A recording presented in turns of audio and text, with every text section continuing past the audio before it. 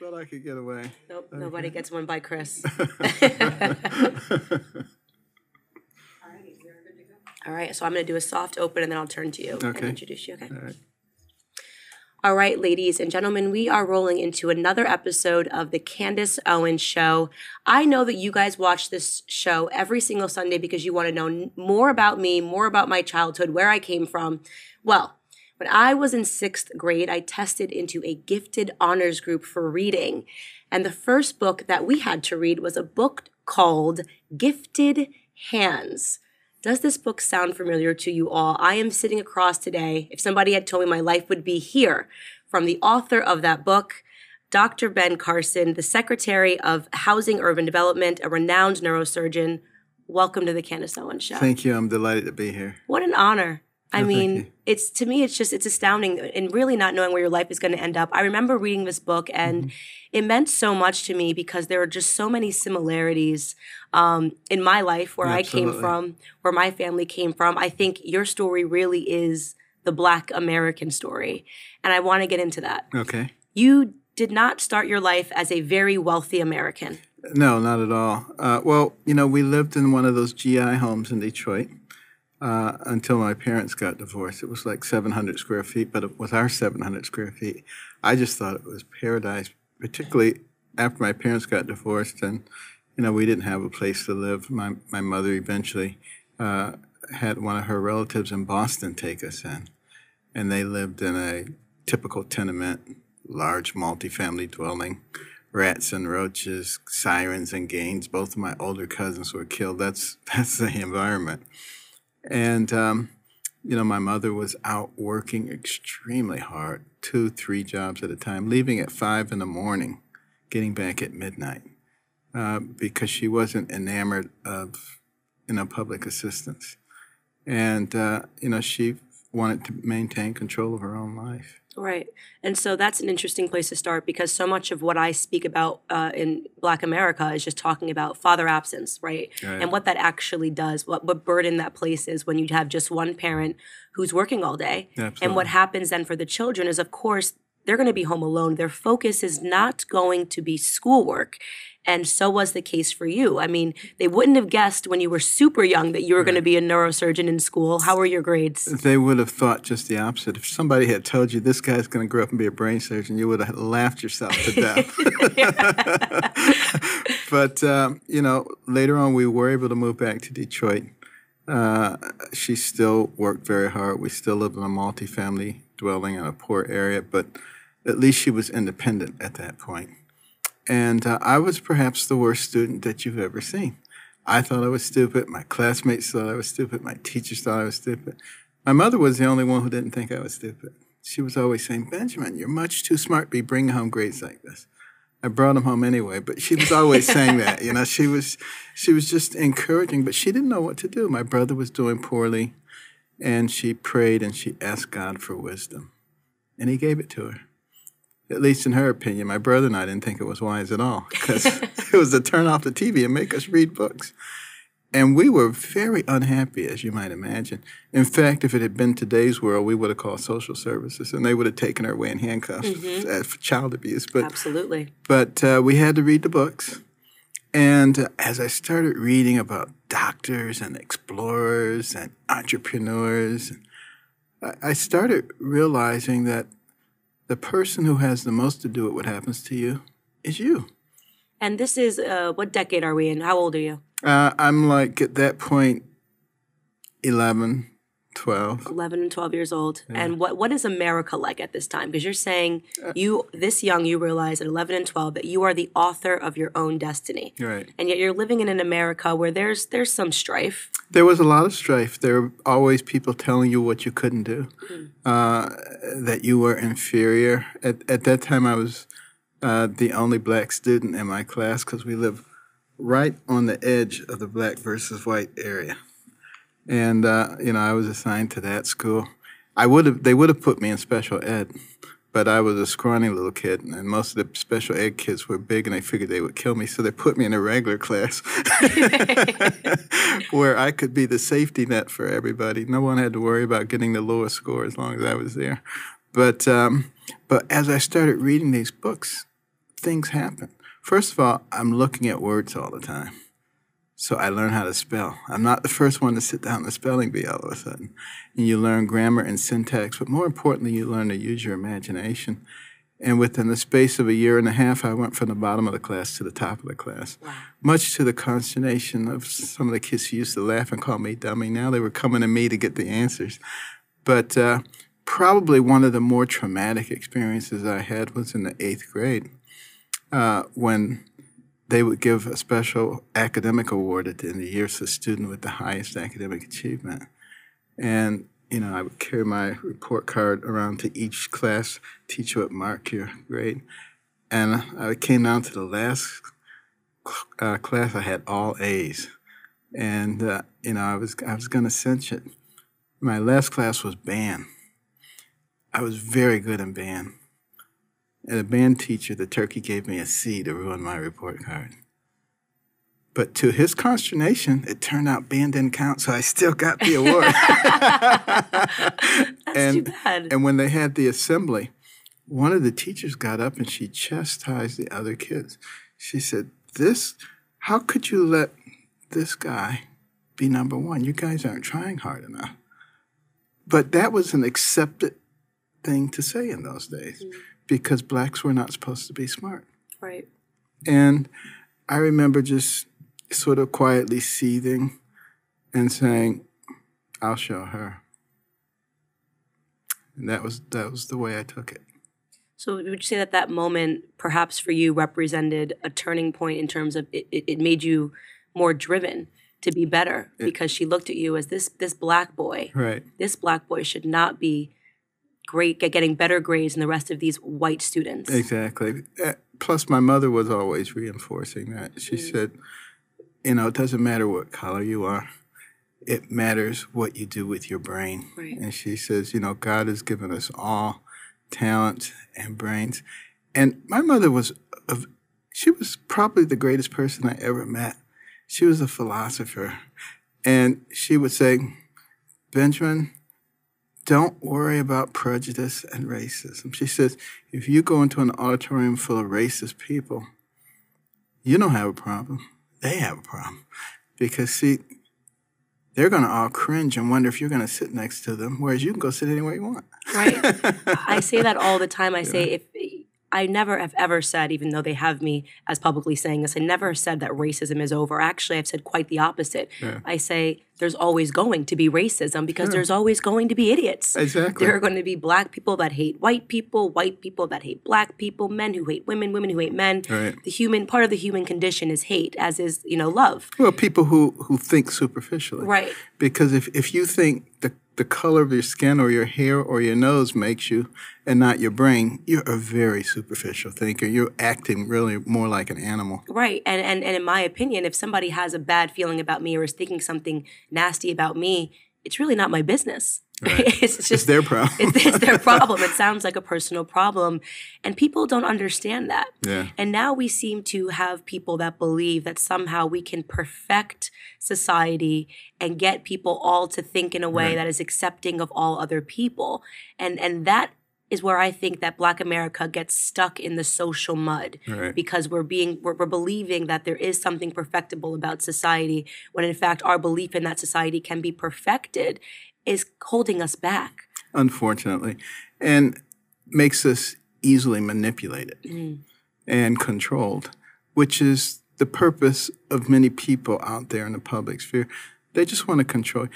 If you couldn't vote for them or provide them with political power, believe me, they would toss you in a basket so fast it would make your head spin. Right. That's exactly right. And it's so hard for people to come to that awakening, which you came to at such a young age in your life. Wow.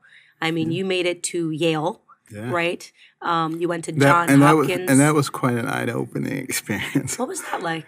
Well, big, beautiful buildings, Oriental rugs. I'd never seen things like that. Real silver, these paintings on the wall. I mean, I had never even gone to a restaurant before I went to Yale. So, I mean, it was just a total new experience for Right. me. You didn't even know that people could live like that. It was very, very different. Right. And did you get in on a scholarship?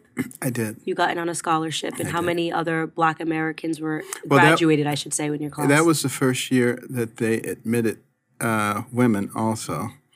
But it was the first year they admitted a substantial number of Black students. I mean, probably like 5-6% of the people who were admitted. So it was a real time of change that was going on in the university. Right. And so was your experience all great? Was it a... No. No, there were difficulties. But I learned a lot. I learned a lot about myself. You know, I thought I was really, really smart when I went there.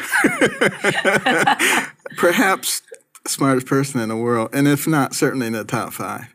But I very quickly came to the understanding that I was not. And, you know, I almost flunked freshman chemistry, and it was really just the Lord gave me a dream about that chemistry test, and I just aced it. And it told me he really did want me to be a doctor. And I sort of changed my habits, and I realized that I couldn't do what I did in high school.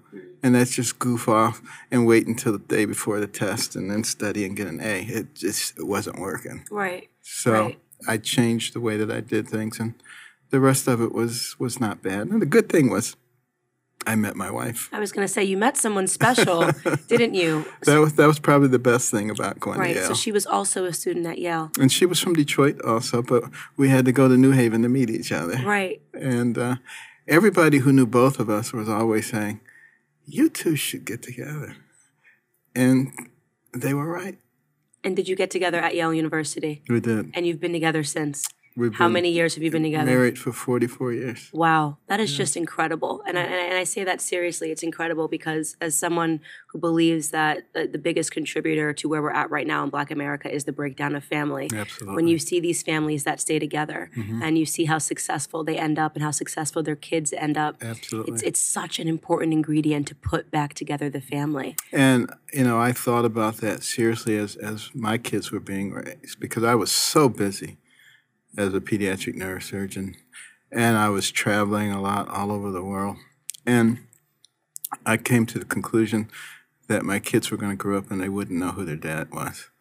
So I started requiring, whenever I travel, that my whole family go with me. Oh my goodness, I didn't know this. So all the kids had frequent flyer cards for every airline. They traveled all over the world, and we had a lot of quality time together. Did they understand what you did? Did they understand that their father was a top brain surgeon, a neurosurgeon? Well, I don't think they really appreciated it, you know, at a young age. But, I mean, they knew it was special because we were going all over and people were just, wow, all over the place. But it was good, and they all turned out terrifically.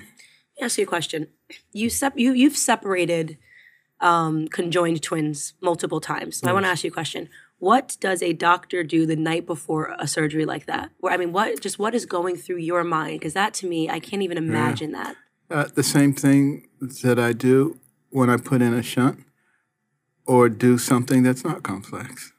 I pray to God for wisdom and direction. And that really is the key because it's a big part of my life, believing in God and recognizing His sovereignty in my life and trying to do what's right. Have you always been that way? Probably since I was a kid. Wow, so your mother introduced God to you, introduced you to the Bible and Absolutely. those things, and it stayed with you your entire life. You never broke from it. I never broke from it. I became much more convinced when I was 14. And that was the time when I tried to stab another youngster. And he had on a large belt buckle, and a knife blade broke on the buckle.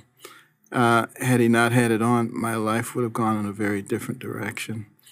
And that was the day that my life changed in a dramatic way. Right. Because I just realized that God was protecting me and that He had something for me to do. No, it's funny you say that because that's another element, of your past life, I should say, that I was very drawn to, is you speak a lot about you used to have a really bad temper. I did. I did too. Really? I did too. I was always in trouble. I really was. And a lot of it was just, I was trying to be prouder than I felt, I guess, on the inside. Yeah. And I came from a pretty bad home structure, and I was letting that out in various different ways. So I was always in fights. I would be suspended. I was always in trouble. Right. And I look back at all that time now on all the trouble that I was in, and I do think that in many ways God was protecting me, because it's so easy. It is. For your life to go into a drastically different direction. From one mistake. One mistake. Yeah. One mistake. And the rest of your life will be something else. And in many ways, I feel that, I was saved for the very same reasons. Yeah. But the difference is that I had abandoned the idea of God. I had abandoned the idea of religion. Right. And I thought that all of that stuff was weird that my grandfather taught us growing up. And I became very secular and very worldly and very liberal. I got to the liberal part. You did. You did get there. I was very liberal. I mean, I grew up in Detroit and then in Boston and then in New Haven and then in Baltimore, Ann Arbor. I mean, all bastions of liberal thinking. You had no shot. I was out there, And I'll tell you what changed me is one day I was listening to the radio. I did something that a liberal should never do. I listened to Ronald Reagan. Oh. And I said, he doesn't sound like a horrible racist person. In fact, he's saying the same stuff my mother used to say. Ronald Reagan sounds like my mom. And, I just started saying, you know what? I'm going to think for myself. I'm not going to listen to this group or this group. I'm just going to think for myself what makes sense.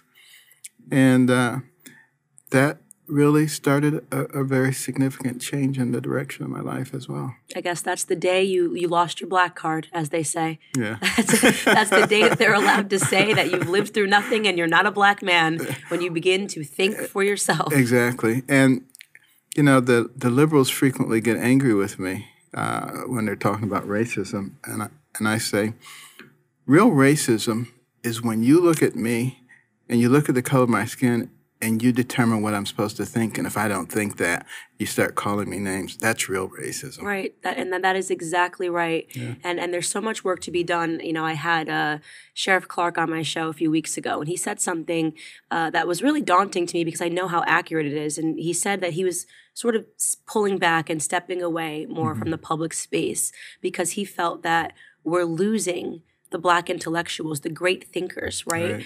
We don't really have that, especially in my generation as a millennial. And he said, who are going to be the Dr. Thomas Sowells, the Dr. Condoleezza Rices, the Dr. Ben Carsons? Yeah. And that's a scary thing. We're not nurturing thought, and not just in Black America, in America in general, but in particular, having these pioneers like you and Dr. Condoleezza Rice and Dr. Thomas Sowell, which I think you guys all started on the left. Maybe all of you were liberal for a little bit, right? I think it's almost impossible not to be. Yeah, it's an element of your youth, right? Wishful thinking, utopian society. But there is a lot of work that needs to be done in making sure that we don't lose that legacy of your accomplishments. And, we have to start thinking about how do we provide opportunity for people so that they begin to see that there's a different way. What's one of the reasons that I'm so delighted with the Second Chance program that the president has signed into being, because so many of our young men go into prison early on with no education, no skills. They serve their time, they come out with no education and no skills. So what are they going to do? The same thing that got them there in the first place. And that's why you have a high recidivism rate. And what's happening with Second Chance is, you're getting people a chance. But one of the programs I went to in Florida, we had 5 employers who would go into those prisons, and they would get to know some of the inmates, give them some education, some training, and most importantly, a job. So when they came out of prison, instead of going back to their environment, the next day they went to their job. Right. Recidivism rate plummeted. And they turn out to be such good workers that now instead of 5 employers, they have 135 employers. They have more job opportunities than they have people coming out of the prison. And that's what can happen, but it's a matter of us realizing that these people are our resource. They are our best resources. And as a society, instead of just punishing them, we need to be thinking about what can we do to change the direction and the course of their life. Right. And that's been my purpose at HUD here also. Instead of just putting people into programs, let's see how many people we can get out of programs and into a state of self-sufficiency where their real talents can contribute to the strength of our nation. This is reminding me when I first met you a couple of years ago in your office, you said, my goal is to work myself out of business. And that's such a brilliant way of putting it, right? And I think of that with Blexit, right? Like, I want there not to be a need for a Blexit because, people don't even think that Black people aren't thinking by themselves. Right. And so many of the things that you're working on is specifically garnered towards that goal. Well, what's encouraging me is as I go around the country a lot, and I'm talking to progressively more Black people who are waking up. And they say, man, we understand what you're doing. We really appreciate what you're doing. Thank you for being courageous. I hear that all the time now. But I also run to a lot of people who will say that in private. They will not say it in public because they're afraid of the consequences. And that is the whole purpose of political correctness, to frighten people into compliance. Yes. And I think we're going to see some interesting results. I'm not sure in 2020, but I do shift that a lot of the political orthodoxy is changing. Yeah. And it's in large part due to people that are just going out and saying, you have a responsibility to think. Yeah. You have a right to think, right? Well, I think a lot of the American public is much smarter than people give them credit for. And I don't believe that they're going to be ready to throw away what we have in this country for Venezuela. I don't think so. We are actually, there is, California basically is becoming a socialist. I'm talking about California here because I know you spent some time there recently. And I make the joke when I'm on the road that, we do actually have a socialist country in America. It's called California. For those of you that haven't been there, I spoke in San Francisco in that area a few weeks back. And, I make the joke, but it is sad. It is. What happened to California so quickly just due to policies. And you're particularly doing a lot of work today in the space of homelessness. Right. Well, I think in California, a lot of people meant well, but they don't understand what true compassion is. True compassion is not patting someone on the head and saying, there, you poor little thing, I'm going to take care of your needs. That's not true compassion. True compassion is setting them on a pathway to realize the potential that God has put in them. And, but, when I went there and I went to, Skid Row and other places, and you look at the faces of those people on the street, faces that have lost hope, and you realize that the policies that have put them there are not good policies, and we have to do something. So the president and I have talked about this a lot, and many people in this administration, we've got to do something. We would prefer to do it with the authorities there, working in tandem with them. But if they won't do anything for the people, we can't just leave them there. Right. There's no question about that. It's hard, and I had mentioned this to you before we got started, but I have such a unique perspective on homelessness because I have uncles that live on the street, and so much of it, by the way, just what we were talking about, made decisions when in their youth, ended up in prison, in and out of the system their entire lives, and they become drug addicts. And they will choose drugs over anything. Absolutely. Over an opportunity, over a home, over a family. Drugs People who don't understand addiction can't identify with it, but it is a monster that takes over your life. It is. It's really heartbreaking and it's sad. And it's hard for me to imagine a world where you can alleviate so many homeless people when if they were given the opportunity, they wouldn't take it because of the addiction. Correct. So are these some of the conversations that you guys are having behind closed doors? Is how it's such a big problem? Right. And I met a few weeks ago with the president and CEO of the American Psychiatric Association and some of the colleagues to talk about what can we do about those people who are on the street. Their feeling is, if you can get them into a stable setting and get the kinds of wraparound services so that they can get their medications and their counseling on a regular basis, that's probably the best thing you can do outside of them being in a place where they're taken care of all the time. And it's difficult, though, because as you mentioned, a lot of times you offer them a place to be, and they don't take it, and they won't take it. And, then you get into the question of, should there be some coercive activity because it's for their own good? And that becomes a very complex argument. Right. It's complex. That's exactly right. Yeah. I think it's incredibly complex. And because I've seen it firsthand and stared it in the face, right. I can be a bit harsh about it, where I say, sure. This is just what they want, right? I mean, there is we've offered them different paths, they just don't take it. And I think people need to understand, what a tricky position that we're in, and just be grateful that we have people like you that are actually taking a look at this issue and wanting to help. Yeah. And it definitely helps to have a doctor, right? Well, we will find a solution. The places where I find the greatest success is places where the federal, state, and local government work together, along with the for-profits, the not-for-profits, and the faith-based organizations.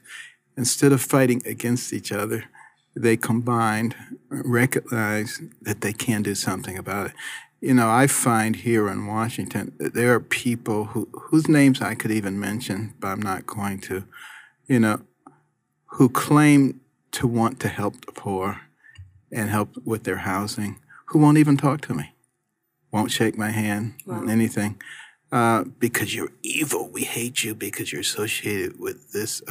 How do you solve problems when you have people like that? But we have to move away from that. And we have to always think about the people themselves. What can we do for the people? Because they are our most precious resource. We only have 330 million of them. It sounds like a lot of folks, but it's a quarter of what India has. It's a quarter of what China has. If we don't develop all of our people, we're not going to be able to compete in the future. Let me ask you a question. What drives you? Because you don't have to be doing this. You could go live a great life somewhere, so accomplished. The whole world loves you, no matter what. You are Dr. Ben Carson. You've got movies about you. You've got a wonderful book that they're forcing sixth graders to read and get inspired off of. What drives you? Probably James 1:27. Pure religion and undefiled before God and the Father is this: to visit the fatherless and the widows in their affliction, and to keep himself unspotted from the world. God puts us here for a reason. And every single day you wake up and you keep going because you have this belief and you have this faith. Absolutely. I love that. I really wish that is just something that I wish could fall on everyone's ears, and it will, because every single person in the world watches the Candace Owens show. Only if they're wise. Yeah, exactly. So we wrap every single episode by actually allowing you to leave a voicemail for the world, or I guess it's kind of a voicemail. You're going to look into this camera, and we're going to give you 2 minutes, and you can say anything you want. Make it inspiring. Ready? Yes. On your mark, get set, world, I give you the wonderful Dr. Ben Carson. Every day I wake up and I thank God for the fact that I live in this country. I've visited 68 different countries. I've lived overseas. I've been to some very wonderful places, but no place that really compares with the one that we have. And we should be doing everything we possibly can to preserve it, for our children, for our grandchildren, and all the people who come after us. Before the United States became a world power, go back and read about what the world was like with the tyrants and the monarchs and the people who tried to absolutely control everyone's life. People have forgotten about that. I guarantee you, if we go off the scene, it will return. We don't want that. And we want to also recognize that we, the American people, are not each other's enemies. It is within our ability, each one of us in our sphere of influence, to decide whether we want to be hateful, spiteful people, or do we want to cultivate real love and acceptance. Not this artificial tolerance where you only tolerate people who believe like you do. But what can you do as an individual in your sphere of influence to create success for other people. Isn't that what it's all about? That was great. Thank you so much for joining the Candace Owens Show. Thank you for having me. Thank you for what you do every day. That's a wrap. Thank you guys for watching the latest episode of the Candace Owens Show. I hope you guys enjoyed the conversation as much as I did. As many of you guys already know, PragerU is a 501c3 nonprofit organization, which means we need your help to keep all of our content free to the public. Please consider making a tax-deductible donation today. I would really appreciate your support.